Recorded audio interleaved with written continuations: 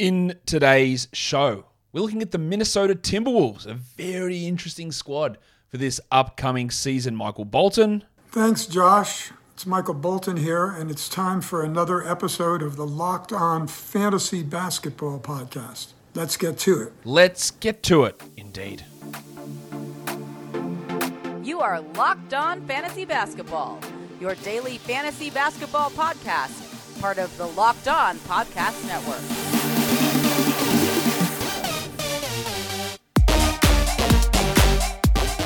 Hello and welcome to the Locked On Fantasy Basketball Podcast, brought to you by Basketball Monster. My name is Josh Lloyd and I am the lead fantasy analyst at basketballmonster.com and at Yahoo Sports Australia. And you can find me on Twitter, as always, at redrock_bball and on Instagram at Locked On Fantasy Basketball. Thank you for making Locked On Fantasy Basketball your first listen every day. We are free and available on all platforms. Happy birthday to Magic Johnson on this August the 14th. We know who Magic Johnson is. I don't need to tell you anymore. It's his birthday. Have a good day. Magic. All right. We're going to talk Wolves with the host of the Locked On Wolves podcast, Ben Beacon, is here, and they are a team that has undergone significant upheaval. So we'll talk about how that is all going to play out. I guess, Warnie? Let's get it on, Gilly. All right, let's bring him back in. It is Ben Beacon, the host of the Locked On Timberwolves podcast. Ben, welcome. Hey, thanks. Thanks for having me. It's good to have you on. This is a really interesting squad. Of course, they did make some noise in the postseason last year and big moves from Minnesota Timberwolves in the offseason. And we might as well just get straight into that because, of course, they executed a trade that we'll find out what happens with that over the next few years, where they gave away just tons of draft assets and rotation players in order to bring in Rudy Gobert. That's not the only move they made in the offseason, though, Ben. Rudy Gobert comes in, Kyle Anderson, Bryn Forbes, Austin Rivers, then there's CJ Allaby, Eric Pascal, and then there's Josh Minott and Wendell Moore out of the draft.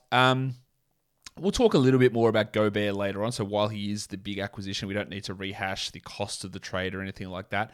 I want to talk more about some sort of guys on the periphery here, like the Kyle Andersons and the Austin Rivers. You expect them to play sizable rotation roles? Yeah, absolutely. I think Kyle Anderson will effectively be the sixth man for this team. I think that they're going to rely on him as a secondary playmaker. Basically what he did in Memphis. He was able to play with Ja Morant. He was able to essentially initiate offense with the second unit there. I think that's what he's going to do in Minnesota. I think he's going to come off the bench, assume that sixth man type role. He can play with D'Angelo Russell and Anthony Edwards and allow them to kind of be the shoot first players that they really want to be. And Slow-Mo can both, he can score off the dribble a little bit. He's not a great shooter, but he can shoot the three a little below league average. He can do a little bit of everything. And I think he's gonna do a lot. The other guys, was it Austin Rivers? Is that the other name you mentioned? Yep. Yeah, I'm not sure. I'm not 100% sure. It's hard to say what the rotation is going to look like. He's on a minimum contract. I think he's probably like the 11th man right now. Honestly, I think the backcourt minutes are going to go to more Jaylen Nowell, Jordan McLaughlin. I think it's going to depend a little on matchups. Now, Rivers may play himself into the rotation. Obviously, he's a favorite of Tim Connolly, the new president of basketball operations with the Wolves, and played for him in Denver the last couple of seasons. But so we'll see. I think he's going to be kind of on the fringe of the rotation. What about the guys that they lost? There's Patrick Beverley, Jared Vanderbilt, Malik Beasley, then there was Greg Monroe, Josh Okogie, Leandro Bolmaro. Who do they miss the most? But it's more like which player have they maybe not replaced with the guys coming in? Like what skill set are they going to be lacking out of the guys that they lost this season? That's a really good question. I think it's I think probably Patrick Beverley. I'm a little torn between Beverley and Jared Vanderbilt. I think Beverley because of the identity thing that, the identity he gave the team, the edge that he plays with, the chip on his shoulder that he has, and also the fact that he was such a good on-ball defender. The Wolves don't have a perimeter on-ball defender. Jaden McDaniels, yes, is a very good defender. He's a little long. He isn't quite quick enough laterally to guard most ones, but he can guard twos, threes, and fours. So you're missing that kind of guy who can guard ones and twos to be an interchangeable combo guard that's a plus defender. Anthony Edwards is very good on the ball. D'Lo was okay last year, but he's obviously nowhere near Patrick Beverley's skill level. Jordan McLaughlin's too little. He's okay, but too small. Jaylen Nowell's a bad defender, and Bryn Forbes is a bad defender. So, I mean, you're missing that kind of guy who can guard ones and twos and also give you that edge, I think is probably the biggest thing. Yeah, I think it probably is Pat Bev as well. Just having that defensive guy who can play alongside D'Angelo Russell, which he did so often last season. Of course, he was a starter for the majority of the season. Next to D'Angelo Russell, it's going to be hard to be able to replace that sort of guy, because he is quite a unique player across the NBA landscape. Now, I was going through this roster. Maybe you can correct me on this, Ben, but I think heading into the season, I think we're all clear on injuries with this team. I don't think there's anything that we need to be like checking in on, and is this guy ready to go at this point? I think everything's okay. Yeah, you're right. Towns had he had the platelet injections or whatever in his knees shortly after the offseason. I think a minor cleanup surgery and some injections. So that's, I guess, would be really the only thing. Late last season, Anthony Edwards kind of had some ankle, stuff bothering him, but nothing that carried, nothing that kept him off the floor down the stretch in the regular season or the playoffs. So, grand scheme of things, it's a pretty good looking medical report as of right now. That's great, because you just don't get that happening all that often, to have a situation where you don't really have any injury concerns heading into the season. We're going to talk about starting lineups and rotations in just a sec, but I've first of all got to tell you about betonline.net, which of course is your easiest and fastest way to check for all of your betting needs. Find all of your favorite sports and events at the #1 online source for odds, lines, and games. There's reviews and news for every league, whether that's the NFL, Major League Baseball, NBA, NHL, combat sports, esports, or even golf. BetOnline continues to be that top online resource for all of your sports wagering information. From live in-game betting, scores, and podcasts, they have you covered. Are you a Vikings fan, Ben? I'm actually not. I don't know if I'm not. It's the only Minnesota sports team I'm not a fan of. But every other Minnesota sports team, I wish you would ask me about almost any other sport. Well, I'm only saying this because there is a Vikings preseason game coming up against the Las Vegas Raiders, and they are underdogs in that game. So for those of you who care about preseason football, the Vikings are playing a game coming up. All right, so I'm assuming you're a Minnesota Twins fan then. So how? Absolutely. I guess you can find their odds for the playoffs over on BetOnline. I have no idea where they sit in the standings. Is there any hope for them? There is. They're tied for first right now, or maybe a half game back. They're right. They've been in first most of the season. So yes, there's some hope. Well, maybe you don't even look at playoff odds. You can look at World Series odds for the all-conquering Minnesota Twins. You can do that all over at BetOnline. They've got everything you need: live in-game betting, scores, and podcasts. So head to BetOnline today or use your mobile device to check out all of the action that's happening today. BetOnline is where the game starts. All right, your starting five. Again, I don't really think with some of these teams there's just really not much to debate here, and I don't really think there's much to debate with this starting five, Ben. Yeah, absolutely. The top four guys in terms of minutes per game last season were D'Angelo Russell, Anthony Edwards, not in this order, but Jaden McDaniels, Karl-Anthony Towns. So you're looking at the four guys who played the most per game last season, plus Rudy Gobert, who's an all-NBA, all-star, 3-time defensive player of the year. So that's going to be the starting five. Now, Jaden McDaniels played a lot of three last season off the bench, but he has mostly played the three under Chris Finch, and everybody else is going to be in that same role, except for obviously Towns bumping down to the four. But, obviously, otherwise you're looking at four guys who played a ton for this team last year. For those people who are watching this show for fantasy, which I'm sure is most people will be a little bit worried about Towns and Gobert's pairing, because Towns has been top 5 to 10 fantasy player for years and years and years, and pushing a little bit further away from the rim. The fear is that he loses some rebounding, he loses some shots blocked, he maybe sees less shots around the rim. Do you think they're all genuine concerns next to Gobert, that he will see dips in those numbers? I think shot blocking, yes. He never had huge shot blocking numbers for centers, but yes. I think rebounding actually, it took a pretty big dip for him last year anyway, and that's because they were trying to keep him away from the basket to try and keep him out of foul trouble. Other teams were trying to get him in pick and roll action, and the Wolves were trying to protect him. They weren't playing drop coverage. He was blitzing on the perimeter more often, and so he just wasn't near the rim, which is one of the reasons the Wolves were such a bad defensive rebounding team. Now with Rudy Gobert, I think it'll probably be similar to last year. I don't know that it's really going to get much worse. I think it's probably still going to be a 9 to 10 rebounds per game situation for Towns. We know that Russell and Edwards and Towns and Gobert, they're going to start, and the assumption is the McDaniels will start. I agree with that. But you talk about Kyle Anderson being a sixth man, which I agree with too, but could he crack into that starting lineup? Could Taurean Prince play the three? Could they go more offensively minded and maybe slot Jalen Noel and push Edwards back to the three, which he played all season? Are there any of those possibilities? I think all those are possible. I doubt Noel starts mostly because he needs the ball in his hands offensively, as do Russell Edwards. The nice thing about McDaniels is he can be likely the fifth option in the starting lineup, right? So he doesn't need the ball in his hands, but he can be dynamic with the ball. Prince and Anderson are both lower usage type options. I think Anderson, again, will initiate enough with the second unit that I think they probably want to keep him because they don't have like a surefire great backup point guard. Like last year, you had Pat Bev, who started for most of the year, but ran the second unit. This year, you have Jordan McLaughlin, Austin Rivers, Jalen Noel will probably run some offense, but Kyle Anderson will be that guy. I think Prince, there's a possibility he starts here and there. Maybe it's matchups, maybe he's the first guy in if somebody sits with an injury, because he can guard, most 3s and 4s. He can initiate a little bit of offense and create for himself. So I think if there was to be a change, Prince may actually be the next man up in terms of starters. Let's look at a projected sort of 5-man bench rotation. You've gone with Jordan McLaughlin, Austin Rivers, Jalen Noel, Taurean Prince, and Kyle Anderson. And I am going to cover this later, but I'll do it now. As you can see, there's no center in that group, so we're not expecting Naz Reid there. It's just going to be a lot of Towns and Gobert staggering, I'm guessing. That's what I think will happen. And I think this is really going to be matchup based, which is, I know Naz Reid's kind of one of those, if Karl-Anthony Towns is out, pick him up for fantasy, play him in daily fantasy, whatever you got to do. I think that's still true if either Towns or Gobert misses a game, but he's not going to have a regular rotation spot. I don't think. I do think, like you said, I think Towns and Gobert start together. Certainly they're going to be staggered. They're each going to play 30 to 34 minutes a game. Maybe there's a couple of minutes here and there, but I don't think Naz is a rotation guy. I've been saying for a while in Locked On Wolves, it wouldn't shock me if they ended up trading him for, a couple second rounders or something. He's got a fantastic deal. He's actually a free agent after the season.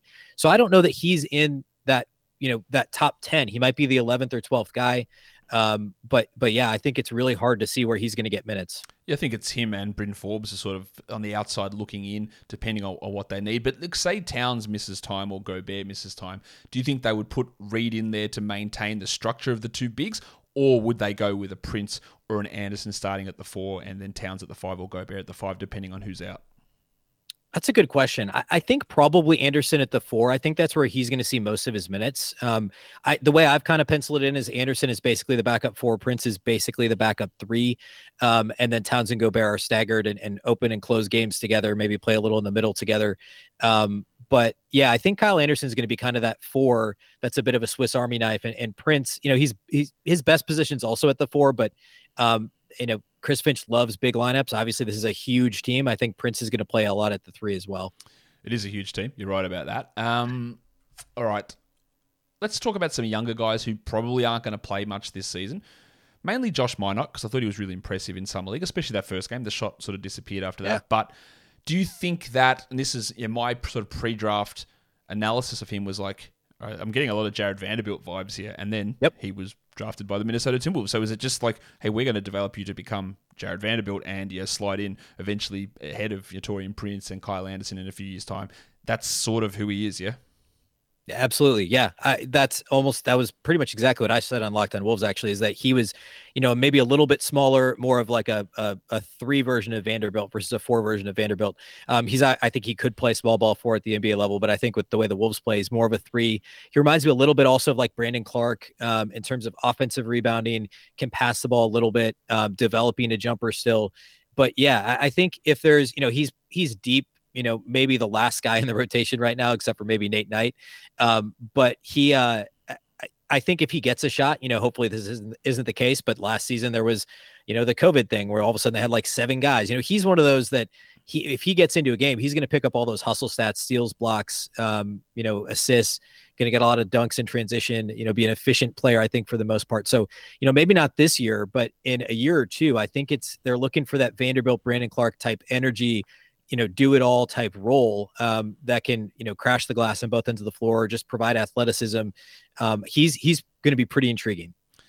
I think he's a really interesting player, and I think he was a steal at pick 45, and really like how he's going to have that opportunity to develop. We are going to talk a little bit about Anthony Edwards later on, but of course he's on this list. He's under 22. So is Jaden McDaniels, so a little bit younger. He's going to have that opportunity. Now, people love, young player. He's going to get this starting chance. So people in fantasy are going to get excited about him. But as you mentioned earlier, he is probably going to be that 5th offensive option, which doesn't leave a ton of usage when there are some other high usage guys there. And it's not like he's going to be the main rim protecting option when Towns and Gobert are on the court. So I fear that a lot of what he's going to do is not really going to show up in the stat sheet, or is there something where you can think he can really establish himself and he's going to start, taking 7 threes a game and just being a spot up guy and just bombing them from the corner, or he's going to really become hyper aggressive and become the secondary rim protector as Towns isn't doing as much of that? What do you see him being able to do apart from playing his role? Like, is there anything he could sort of blow up in this expanded minutes role for him this season? It's tough. I tend to think it's the former. I think he's going to be just because of, they added guys who want the ball and are going to have the ball in their hands, primarily Rudy Gobert, also Kyle Anderson. Jaden McDaniels doesn't initiate offense. He's going to be a catch and shoot guy mostly. Now, we started to see last season, the Wolves challenged him last summer league after his rookie year, like, hey, learn to put the ball on the floor, be aggressive when you get the opportunity. So his second season, he was much improved with catch and shoot or drive to the basket. He kind of eliminated the mid-range jumper. He would take a couple dribbles and just launch a contested two. He's now at least kind of got it down in terms of processing the NBA game. The catch and shoot 3-point numbers went up significantly year 1 to year 2. So I think there is some upside there. The shot looks good. He was pretty good above the break. He's just got to improve a little bit in the corners. I think he'll get a lot of opportunities in the corners. So I don't know. I mean, there's all this talk. Of course, the big rumor was that the Wolves refused to include him in a trade for Gobert. So they instead included how many other first rounders instead of Jaden McDaniels. And, he was in the, everybody thinks he's got a ton of trade value around the league and all this stuff. And I think that that's probably true. It's just funny because like we said, he's likely the 5th option in the starting lineup. And I'm imagining Chris Finch will play him with the second unit some and try and get him some run there where he can be a bit more aggressive. But it's all going to be about whether or not he can knock down open threes. If he can knock down open threes, he's going to give you steals and blocks defensively. He's fantastic with chase down blocks, with trail blocks, help side defense, really, really good. I don't know that he does enough to be valuable from a fantasy perspective, but maybe if he's knocking down threes, then as the season goes on, maybe he gets more opportunities to do that within the offense. There's certainly a ton of upside there. I just would be a little nervous about there's just so many guys that need the ball on this team. There's a lot of buzz with him last preseason, and people were like reaching into the top 100 to grab him. And in the end, Vanderbilt was starting ahead of him, and that was always going to be that risk. Now it feels that he is going to start, but again, like what is he actually providing in big volume when there are so many other people in this starting 5 who are going to sort of be doing that same thing? Not that he's not valuable, not that he's not good, but there are sometimes he tends to get overvalued just because of, we love what he can do, and there's some defensive flash plays, and he's young, and the development's been great, but we have to temper some of that stuff, I think a little bit moving forward. And the other guy, this is Wendell Moore. I don't think we're going to see really much of him this season, especially with guys like McDaniels and Prince and Noel and Anderson and all those guys who can sort of play a similar role ahead of him. Yeah, and Tim Connolly, basketball operations president, said basically exactly that after the draft. He said, we didn't draft these guys to play this year. We're a playoff team. Almost, that's not verbatim, but it's not far off. He just came out and said, yeah, we're not going to rely on rookies. Obviously they're look at a couple years down the road, and Connolly when he was with the Nuggets, they did a great job drafting late in the first round into the second round, obviously. Maybe next year after, Prince could leave after this year. There's a bunch of guys that roster turnover that could happen. I just don't think he's going to see much run this season as a rookie. No, I'd be pretty surprised if we saw much of him at all. Yeah. All right. So what's the plan with this team if D'Angelo Russell is out? Because he's sort of a unique player, and he does get hurt quite a bit across his career. They lost their backup point guard in Patrick Beverley. They lost one of their shooting guards in Malik Beasley, a role that Russell sort of played both of those roles. Is there confidence that Jordan McLaughlin can just step in and play 32 minutes and be that guy who runs things? Would they just say, well, Anthony Edwards, now you're our de facto point guard, and we'll stick other big wings and guards around you? Like, is there, because in the past there hasn't really been that confidence in McLaughlin. They know they let him hang out as a two-way restricted free agent for like months last season, and it seemed there was weirdness in bringing him back. Like, is there faith that he's the guy now, he's the backup, and if something happens, we are comfortable starting him? Or is there other ways they would go? I do think it's going to be more reliant on Anthony Edwards and others to initiate offense, more so than Jordan McLaughlin. Maybe Austin Rivers. This could be partly why he was brought in. In the event D'Lo's sitting, rest, or nagging injuries, etc., start Austin Rivers, let Anthony Edwards initiate more offense, and probably leave Jalen Noel in a bench role. More of a sixth man type, type microwave scorer off the bench position. Noel ran some offense off the bench last year, but I don't think they would start him at point guard. They may try starting McLaughlin at point guard. We saw at the end of the series against Memphis last year, McLaughlin did get the opportunity to play crunch time minutes ahead of D'Angelo Russell. So there is a level of trust there. I just think he gets overextended a little bit. He's one of those guys where for a certain amount of time, he can be really effective. He's he's kind of like a light version of Tyus Jones, great assist to turnover ratio, solid defender, but undersized, not a great shooter, but can hold his own from outside the arc as well. So I think the plan is probably more Austin Rivers starts, Anthony Edwards initiates, and then you leave your bench unit basically the same, which is kind of why I think Rivers may be that, 10th, 11th guy where he doesn't get consistent run unless somebody's missing. And then he's that veteran that can step in, right or keep the ship righted, I guess. McLaughlin remains your backup point guard. Jalen Noel remains your backup 2 that can initiate offense off the bench alongside Kyle Anderson. And that's probably the role that Austin Rivers would be in, is stepping into D'Lo's to fill his role if needed. Is Anthony Edwards the number one option on offense now? Man, that's a tough question. I think so. Yes. And I say that because I think that it's really difficult. I think teams will scheme to defend him.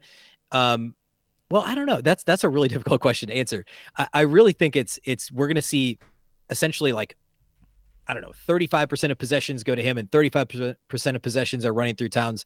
And then the rest are kind of divvied up between, D'Lo, Gobert, pick and roll type of a thing, because Anthony Edwards can do it all now. Like, he is a legit 3-level scorer, and he can run pick and roll. He's unstoppable on dribble handoff action. And I think they'll do a ton of that.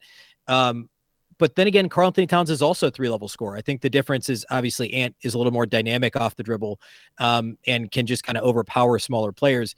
And Towns isn't going to have as many, I think it's going to be really interesting to see how teams try and defend the Wolves now with Gobert there for lobs as well. But I do think, like, if I had to pick, gun to my head, first option in the offense, I think it's Anthony Edwards, because he's so dynamic. He can do so much. He can score from anywhere on the floor. That wasn't necessarily true as a rookie. I think we saw the development a little bit last year of the ability to pass the ball, the wherewithal to find cutters, to find, guys in the dunker spot when he's driving. He didn't get tunnel vision as much his second year. And so I think Chris Finch is going to trust him a bit more to initiate offense. And if he's initiating, that means he's all have the opportunity to call his own number. I have him projected to have a slightly higher usage than Towns this season, so I am in agreement with you that he will be probably that number one guy, and I think we're going to see some really big stuff happening from Anthony Edwards this season. It's going to be really intriguing to watch. So is he the guy that you would label as the breakout candidate on this team?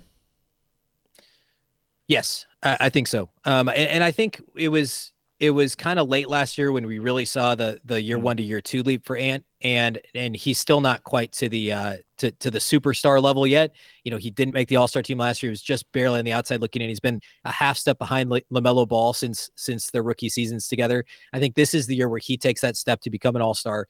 But the thing is that there really isn't a ceiling for Anthony Edwards. So, even if it's just another mini leap, that mini leap takes him into All-Star status. And then how far is it from there to true superstar status? I think he's really knocking on the door of that already. Yeah, look, I don't think he's far away, and I think it is hard to make the All-Star game, but the back end of the West in the All-Star wasn't particularly strong last season. Yes, Paul George and LeBron and Davis and Kawhi were all out, but there is a chance for him to be able to push into that area for this coming season. What about on the other side of things? Who do you think might be a regression candidate? I guess I would say, well, I don't know. I guess I would say D'Angelo Russell. And I say that I'm not necessarily saying he's going to have a bad season, but I think in terms of his own usage and the amount of possessions he's able to use, which I guess is the definition of usage, I think that Anthony Edwards is going to have the ball in his hands more often. Obviously, Rudy Gobert now is much more dynamic in the pick and roll than Jared Vanderbilt was. And the Wolves, we haven't really talked about this yet, but the Wolves essentially played Vando as a 5 last year anyway. So now Towns basically played as a 4 most of the time. So you're basically subbing Gobert for Vanderbilt, and say what you want about Gobert and, only shooting the ball, 3 feet from the rim, but he's more dynamic than Jared Vanderbilt. There's no question about that. And so there could be some opportunity for, more assists there from D'Angelo Russell in a Gobert D'Lo pick and roll. But I just think when you've got Anthony Edwards and Karl-Anthony Towns, and now you add Gobert, who's going to get the ball more often than Vanderbilt within the offense, I think D'Lo may get less shot attempts. And we saw that last year. His season was peaks and valleys. And overall, it was one of his best seasons, either his best or second best. He made the All-Star team in Brooklyn a few years ago. But you could argue in some ways last season was even better. And I just think he's going to get less overall opportunities this year. Now, it is also a contract year, which is the counterpoint there is like, hey, he's looking for an extension, and could that be to the Wolves' detriment if he's calling his own number too much? I don't know. I think that'll be an interesting line that Chris Finch and D'Lo have to walk, and they have mutual respect. I think D'Lo likes playing for him a lot more than he liked playing for Ryan Saunders, the previous head coach. So I think it'll be okay. But it's one of those things where it could go sideways. Okay. I think this is an easy answer.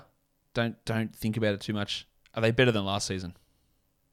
Yes. Yep. Absolutely. I agree. Do you think they're top 4 in the West good?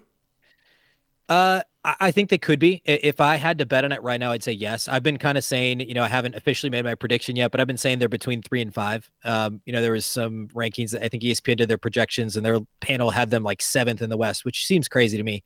I think enough teams either didn't do enough to improve or actually actively got worse. Denver's got major contributors coming back from injury, and Dallas probably is worse, losing Jalen Brunson.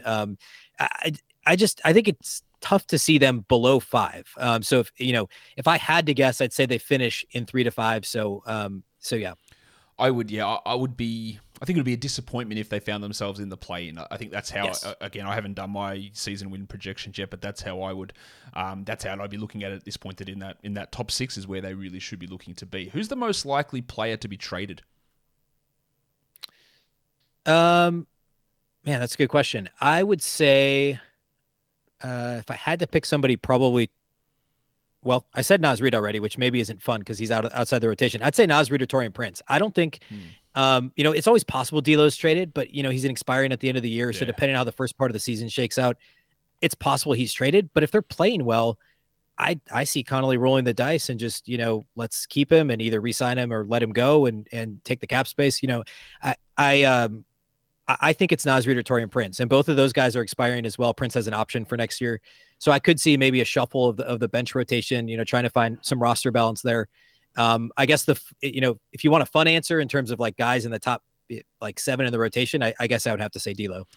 Yeah, I really can't see this team making a trade, to be honest. They made that big trade. They brought all those guys in free agency. I think they just like to see what happens unless they get blown away by something for, hey, here's 3 seconds for Naz Reid, and then we go, oh, maybe. But I don't really see that being something that's going to be prioritized. So let's move to a fun portion. Hopefully it's a fun portion of the show as we have a few quiz trivia questions for you. Now, you may or may not be aware of the website Basketball Index, Ben, where they have a bunch of different sort of analytics, and there are 3 that we've been focusing on in these shows. 3-point shooting talent. It doesn't mean you're the best 3-point shooter with percentage-wise. It's like volume and difficulty and the way they go in as well. So who's the guy? Like if you need a 3, like who's the guy you want to go to? Whether that's a corner 3, a pull-up 3, off the dribble, off a screen, off movement, volume. Just who's the best 3-point shooter? And same with playmaking. Not necessarily who's the best passer. It might be who gets the most assists. It might not be, but the guy who's getting guys open, who's having that gravity to be that best playmaker, and then finishing, which is not just offensive rebounds and putbacks because they're easy. It's getting to the rim. It's driving to the rim.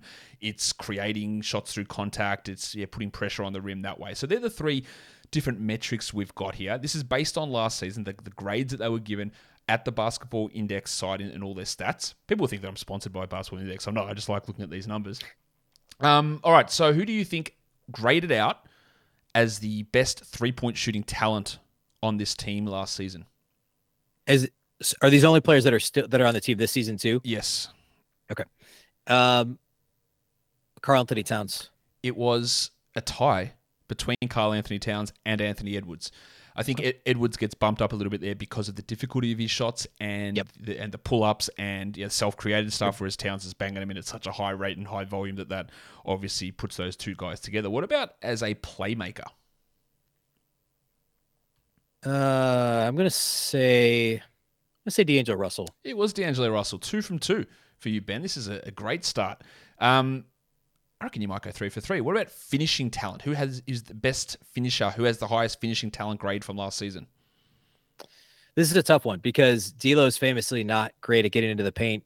Anthony Edwards isn't as good as you would think from a percentage standpoint within 3 feet. He's got to work on some things. McDaniels doesn't get there. Towns actually struggled with putbacks last year. Oh man. Part of me wants to say, well, I'll say Anthony Edwards. If it's not him, maybe Jalen Noel. I'm hedging.